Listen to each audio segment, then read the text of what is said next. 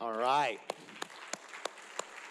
Well, we certainly are thankful for our students headed to MFuge a couple weeks ago, and how they not only were poured into, but they poured out of themselves by serving in the communities near where the camp was. And so we're thankful for how God is at work in the life of our student ministry and in our children's ministry. And it's that time of the year where I want to invite you to be a participant in what God is doing in the children and students of our church. God is bringing tremendous growth, not only numerically, but spiritually. And we are in need of some people to help to serve for the upcoming school year. So you can find out more about that in the handout you received this morning, or in our weekly email. And Lucas and Alec, our children's minister and student minister, would love to answer any questions that you might have about how you can serve anywhere from birth to senior in high school, which, depending on who you are, one of those might sound really scary, but we have a need for all those ages, and so we'd love for you to be a part of what God is doing. In addition to what God is doing in the children and students who are here with us, we have a desire to be a blessing to our community and the children in our community, and so we are partnering this year once again with Edge Elementary to help them with their back-to-school supplies, and so you can find more information again in the handout or the email that goes out, but we'd love for you to help us to bless Edge Elementary. We'd hope for such a response to their needs that it's overwhelming to them, that there's more than they can actually need. And so please participate in that if you're able. Let me say to you, if you're visiting with us today, if you're watching online for the first time, that we're grateful to have you with us as our guest. And we would love to know who you are. You can connect with us in one of two ways. You can text the word connect to the number that you see on the screen, and one of our Connect team members will then follow up with you this week.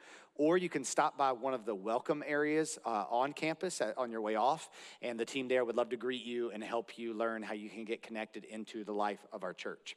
If you have a Bible, you can open it to the Gospel of Mark, chapter 13, as we continue our time through the Gospel of Mark, and specifically, we continue our time in Mark chapter 13. As we're looking at Mark 13, we've been talking about the end of the world.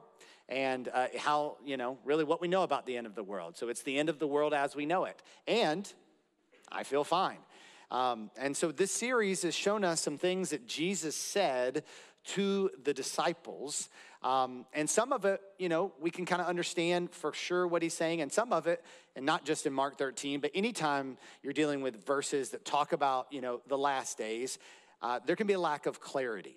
And I've shared several times throughout this series, Article 10 of the Baptist Faith and Message, which I think is a very good summary statement of our unifying belief about the last days. I'll read that again. It says, God in his own time and in his own way will bring the world to its appropriate end. According to his promise, Jesus Christ will return personally and visibly in glory to the earth. The dead will be raised, and Christ will judge all men in righteousness. The unrighteous will be consigned to hell, the place of everlasting punishment. The righteous in their resurrected and glorified bodies will receive their reward and will dwell forever in heaven with the Lord.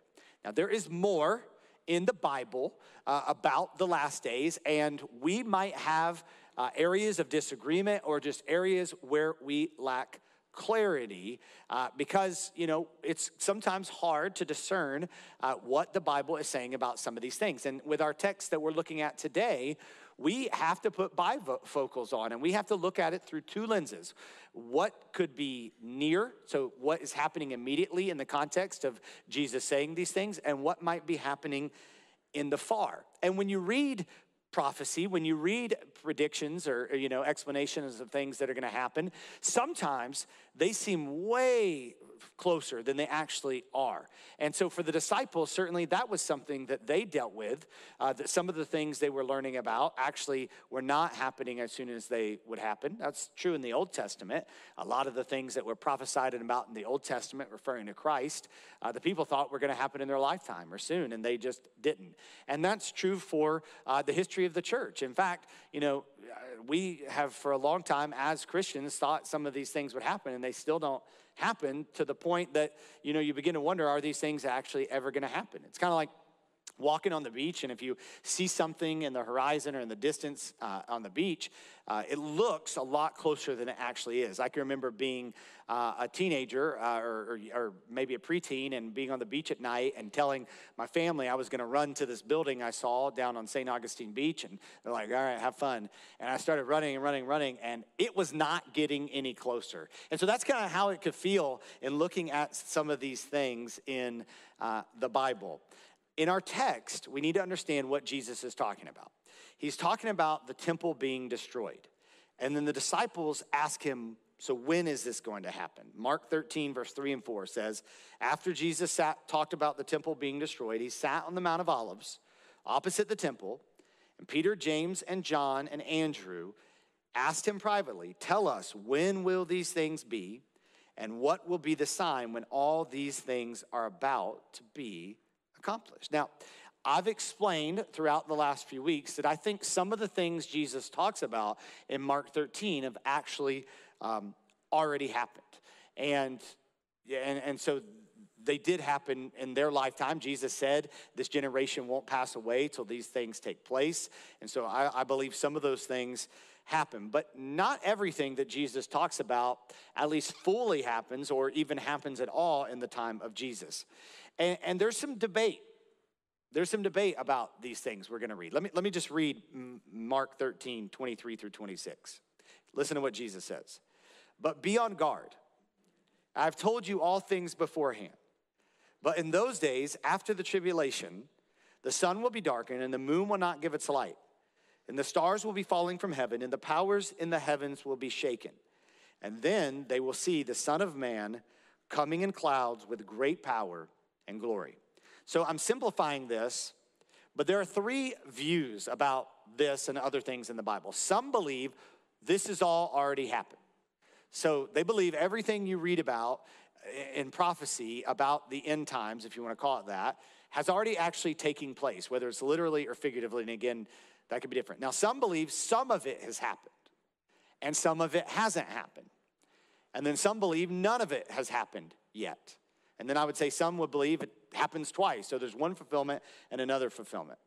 And honestly, there's a lack of certainty about this. So what I want to focus on are three certainties about the return of Christ. And then I want to ask three questions of us about the return of Christ. So let's start with those three certainties about the return of Christ. Here's the first certainty. We are asked to live based on what we know. So we are asked to live based on what we know. I want you to notice that Jesus says in verse 23, but be on guard. I have told you all things beforehand. The word but there is intentionally used as a contrast. Jesus is talking in Mark chapter 13 about all these things are going to take place. And then he says, but be on guard. So you don't fully understand about when and how all these things I'm saying are going to happen, but here's what you need to focus on. Be on guard. I have told you all things beforehand. I have forewarned you. So he is dealing with the certainty. Now, there's some uncertainty that people have about some of the teachings here of Jesus. And it is okay to investigate this, to try to decipher a little more about what exactly he is saying, but not at the neglect of what you know that he has called you to do. I think that this is something that is problematic for Christians often. And it's not just with the last days or the end of the world. It's with the sovereignty and free will of God, where people would say, I can't fully understand how God is sovereign and knows everything, and his plan is going to happen, and people have the freedom to, make their own choices. And so I can't fully understand that. Or people might say, well, what about the person who hasn't heard the gospel? Right? Because Jesus is the way, the truth, the life. No one comes to the Father except through him. And so people would say, well, I have a hard time with that because there are people who, they grow up and they never hear of Jesus. What does God do with them? And so, and I get that. But what I usually would say to that person is, okay, and that's an issue we could talk about and debate and look at scripture, but you've heard of the gospel.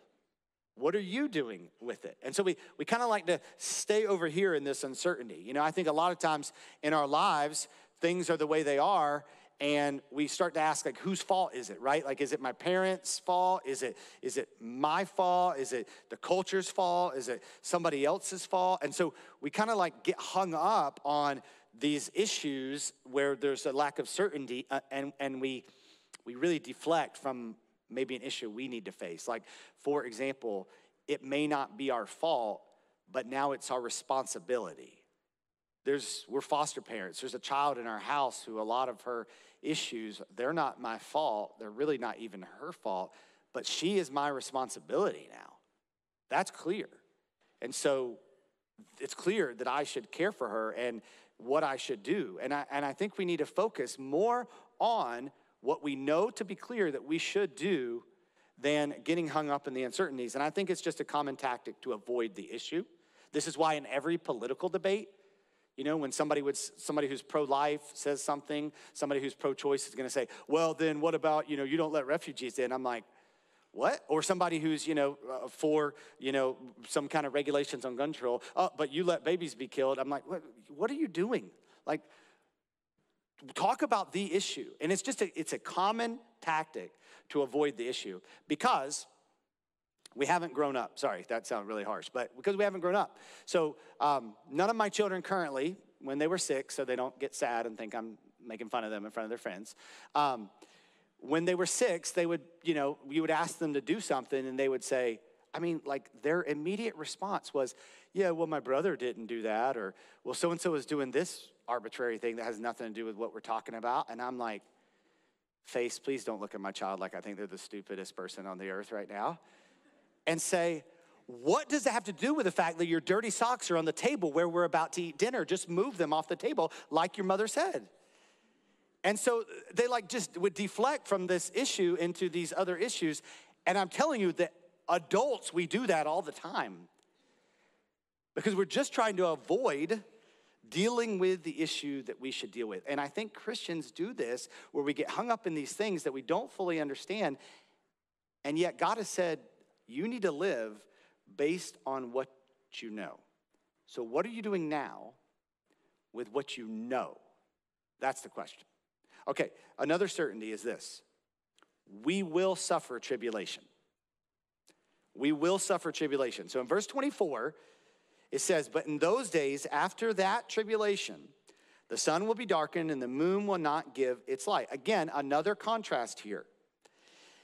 And what F.F. Bruce, who's a New Testament scholar, says Jesus is doing here, because in Mark 13, Jesus is talking about these difficult days, and he's talking about these false Christs who are going to arise and try to get you to follow them. F.F. Bruce says, this is a contrast by Jesus between the false Christ who are misleading and the true Christ whose glory is clear.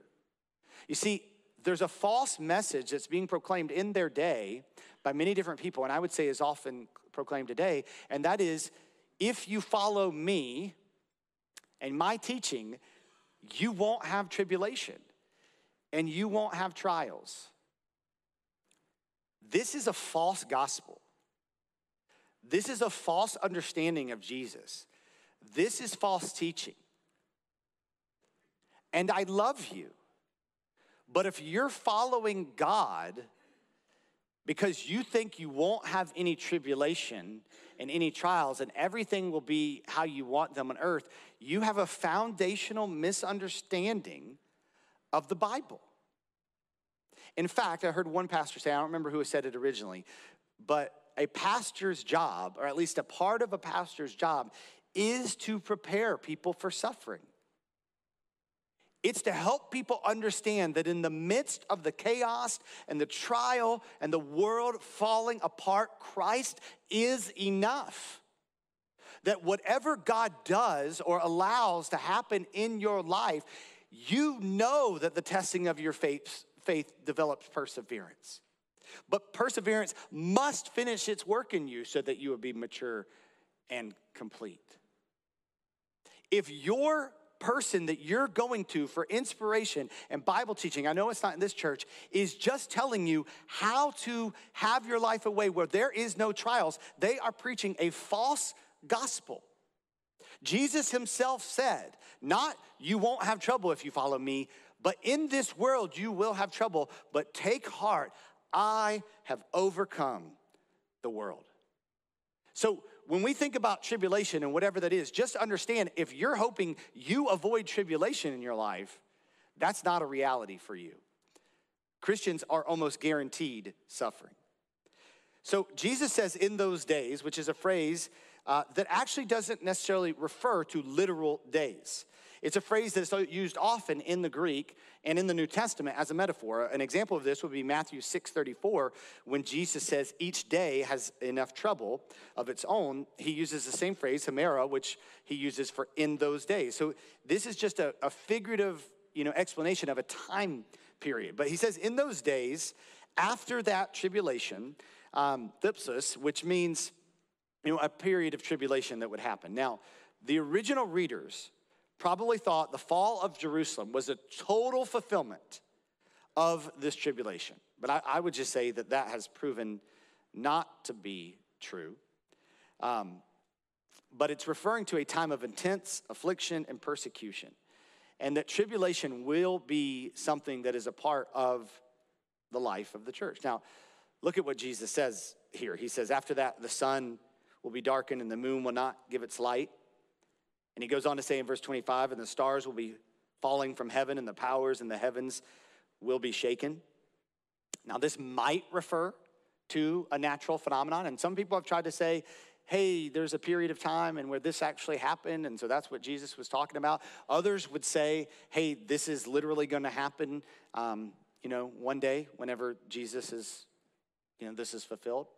But what you need to understand this is the early readers of this, they would have immediately, in reading this verse, thought of the Old Testament and connect it to the day of the Lord that was talked about in the Old Testament. I'll give you one example.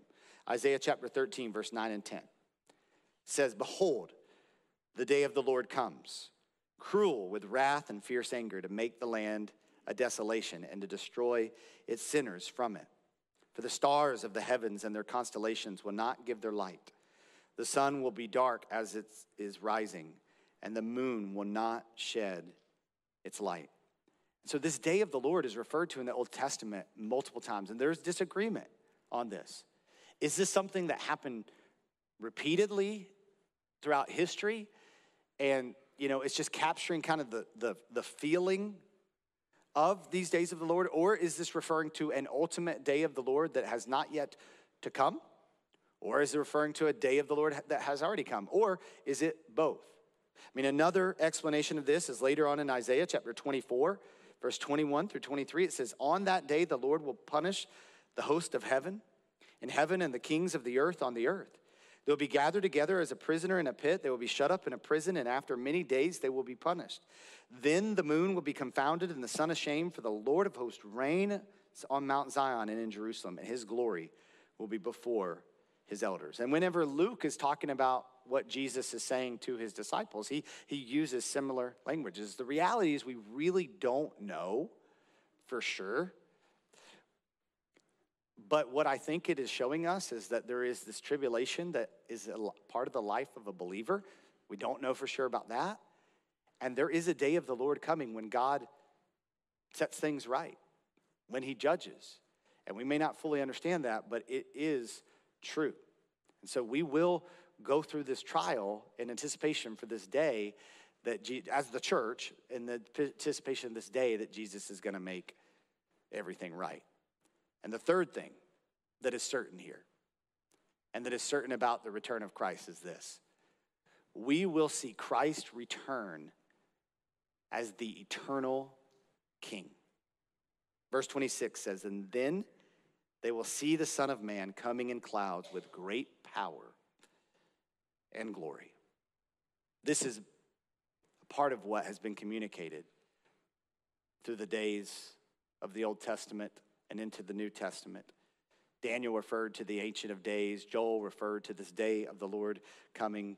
Jesus is the Son of Man to whom the Ancient of Days gives glory and power, and the one designated to receive worship as the divine King. And the text says, they will see, which means all will see Jesus coming with power and great glory. Not on rain clouds, but on clouds revealing the Shekinah glory. I've experienced that a lot of things in life are underwhelming. These moments we look up to, these places we go, these things we see, they're underwhelming. I remember when I was in college, my family, we took a trip to Italy, and one night, we rode the train to go see the Leaning Tower of Pisa, because I'd heard about it and I was excited about it, and I got there and it was like, oh, like it's a little tower that's leaning in Pisa. It's really not that impressive at all. And other people, I've never been to the Louvre, but people have told me like they went and seen the Mona Lisa, and it's this famous painting, and they go there and they're like, oh, it's kind of small. And it's just really a painting of a woman. And so there's this hype around these things, right? And like you're in this moment where that's this thing that's kind of everybody in the world knows about, but it's underwhelming. And I don't know if you ever anticipated big days and big moments, but a lot of times they can be underwhelming. Here is what I'm telling you. When Jesus comes back, it will not be like that. It will not be underwhelming. And everything that we focus on when we think about all these things must be centered around this. D. Edmond de Beer says this: central to the whole picture is the reality of the objective, personal return of Christ in glory. That's what's central to all of this, is the objective, personal return of Christ in glory. He will return as eternal King. We are asked to live based on what we know. And so, here are 3 questions for you about the return of Christ. Number 1, do you really believe he will return? Do you really believe that Jesus will return? Do you believe that he rose from the grave? And maybe you have questions about that. And I'd love to sit down with you and talk to you about how there were eyewitnesses to the account of Christ who were still alive in the days of the circulation of the New Testament who corroborated this. There were people who came to faith in Christ solely based on the resurrection of Christ who were not believers before this. How there's evidence to support the silliness of some of the theories of why the tomb would be empty. But as a Christian, that we believe that Jesus rose from the grave. And if we don't believe he rose from the grave, and if you don't, you should eat, drink, and be merry. And you should be pitied if you aren't just eating, drinking, and being merry and just enjoying your life. That's what you should do if you don't believe Jesus rose from the grave. But if you do believe Jesus rose from the grave, then you should hang on his every word. And he should be the king of your life. And yet, many professing Christians live like Jesus did not rise from the grave. Perhaps even in this room, there are some of you who claim Christ, and yet you're living just to eat, drink, and be merry. And so much of Jesus' teaching is about living in a way that he is coming back. He is coming back for his people in victory. Does that affect how you live your life? When I was, I think 14, I know I wasn't driving yet. My parents wanted to go away for a night, and they decided that they would leave me at home overnight for the first time. And if you're thinking about doing that with your 14-year-old, I think you're not going to want to do that after what I tell you. And they decided, hey, we don't want James to be home alone. So one of my close friends who they knew really well, his family well, let's let him stay the night there at the house as well. And so my parents left. Now they're coming back. It's their house. I have no job, nothing like that. So everything is theirs. But the minute they left, I completely forgot that they were coming back, that everything belonged to them, and that they had authority over my life. And so me and my friend, we're eating everything, we're doing everything, and we were playing music and jumping on the couches, and my friend just jumps on the back of my parents' couch and cracks the couch in half. And my parents came back. And I realized my mom is going to be here today in the 11 o'clock service, and I don't know if she ever knew that's what happened because I'm not sure what story I told her about it. So y'all pray for me this afternoon. But the moment they came back, they're the authority. They're the one I answer to. They're the ones who I'm accountable to. Are you living your life like Jesus is returning as king? Second question. Is your focus on his return or the way he will return? So I don't know how familiar you are with the Jesus movement, but the Jesus movement was a movement where revival happened amongst evangelical Christianity in this country in the late 60s, early 70s, really, kind of, a little bit beyond that. But and it happened really in response to the culture. The culture in the 60s was going progressive. They had no idea what 2022 would look like, but the culture was going progressive. The hippie movement had, been going and really was losing steam. And a lot of people who saw the emptiness of, the free love movement and drugs were really receptive to the gospel. And so revival took place specifically amongst young adults. And God was really at work, but what happened with the Jesus movement is I believe it got off track and off course because people really started to get fascinated with the rapture and the end times and the second coming and all of these things. And all of a sudden, there was a love for Jesus, but there was more of a fascination and focus on dates and times and circumstances. And all of a sudden, churches were formed and leaders rose up and conferences were held and people were making predictions about when Jesus will return and the signs of his return. And the movement lost gospel centrality. The movement lost where people needing to hear about the grace of Jesus was the main thing. It was no longer the main thing. And people were focused more on looking for the end. And they became obsessed with it. And people, would become prideful about their understanding of the last days and end times. Listen, y'all, the phenomenon in heaven about the sun and the moon and the stars that's talked about in the Bible, it might not be literal. And there are people who have made millions of dollars selling books about blood moons and what they mean. That's not Jesus-centric. That's man exalting. And every time there's a solar eclipse, people are like, oh, what does this mean? It means the moon goes in front of the sun. There's 7 hurricanes this season. What's happening? The Gulf's really hot. That's what it means. Are we the Mayans? This is 2022. We have enough knowledge and understanding of how we should be living our lives. And this isn't just about eschatology. This is also about soteriology, which is the sovereignty and free will of God, where people get obsessed with, I fully understand, how it works. Or it's about ecclesiology, where people are like, my way of doing church is the way of doing church. Or pneumatology, which is how the Holy Spirit manifests himself today. And it's not that we shouldn't look into all these ologies that I just mentioned. In fact, you should. And any pastor who tells you shouldn't, I think and just focus on the basics, I think is just trying to is saying, just follow me and do what I say and don't read the Bible for yourself. And that's just as dangerous. So I'm not saying that we shouldn't, but here's what I'm saying is if we focus on soteriology, if we focus on ecclesiology, if we focus on whatever ology it is, and Jesus as king isn't the takeaway, we're missing the point. If you come to a church service and you walk away and the main thing you walk away with isn't Christ has come once and for all to make us right with him and he's coming back to rescue us and redeem us and make all things new. If you go into a Bible study and that's not what you walk away from, the focus is off. You are not preaching or teaching the Bible in its full context if the gospel isn't central to your preaching and teaching. It's not faithful. It's knowledge, it's pride-filled, and we need to focus on Jesus Christ. That's what teaching should be on, and whatever the issue we might be getting to.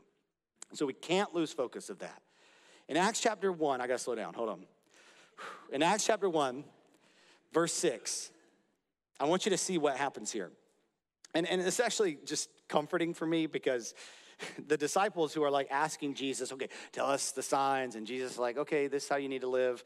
Then Jesus dies and then he rises from the grave. And so disciples have seen all this and then he's about to ascend to heaven. And Acts 1:6 says, so when they had come together, they asked him, Lord, will you at this time restore the kingdom to Israel? And he said to them, it is not for you to know times or seasons that the Father has fixed by his own authority.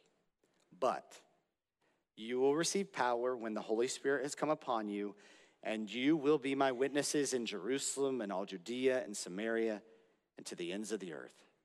And when he had said these things, as they were looking on, he was lifted up, and a cloud took him out of their sight. Now look, it says in verse 10, while they were gazing into heaven, as he went, behold, two men stood by them in white robes and said, men of Galilee, why do you stand looking into heaven? This Jesus who was taken up from you into heaven will come in the same way as you saw him go into heaven. They're saying, because I fully believe they were standing there like, okay, is he about to come back? What do we need to see? What are the signs that he's going to come back? And they're like, go and do what he's told you to do, because it's going to be obvious when he comes back. Go and do what he's told you to do. It's going to be obvious when he comes back. The third question is this: does the return of Christ bring you fear and sadness, or expectation and joy? Does the return of Christ bring you fear and sadness, or expectation and joy? Matthew says something in his gospel that Mark doesn't include that I think is important here. Matthew 24, verse 30. It says, Jesus says, then will appear in heaven the sign of the Son of Man, and all the tribes of the earth will mourn, and they will see the Son of Man coming on the clouds of heaven with power and great glory. Everybody is not going to be happy when Jesus comes back. There will be mourning, because there are people who this life is it. They're living for this world. So Jesus coming back makes them sad. This isn't the thought for the believer. I heard somebody the other day talking about, dying, or Jesus coming back. They're, well, I'm just not ready for him to come back yet. And I know what they mean. We sing songs about this. Everybody wants to go to heaven, but nobody wants to die. Or I think I know what they mean. But I think the more you abide in Christ, I love my family. I love the experiences I get in this life. But to be with Jesus is gain. Luke says that Jesus says in this account, in Luke chapter 21, verse 28, now when these things begin to take place, straighten up and raise your heads, because your redemption is drawing near. When I'm coming back, your redemption is drawing near. Ray Ortlund says, God has scheduled a day on the calendar when he will repay all the dirty deals, all the broken promises, all the backstabbings of history. He will take care of Hitler. He will take care of injustice. He will take care of all the times when we read our newspapers and said, that person got off apparently scot-free. His justice will satisfy himself and will satisfy all who are present. Next week, we're going to talk about how even the Son of Man doesn't know when this is going to happen. But we know this is going to happen.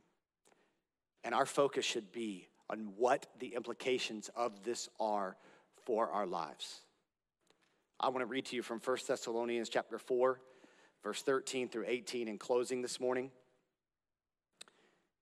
Paul's encouragement to the Thessalonians, I think, is our encouragement today. He says this: but we do not want you to be uninformed, brothers, about those who are asleep, that you may not grieve as others do who have no hope.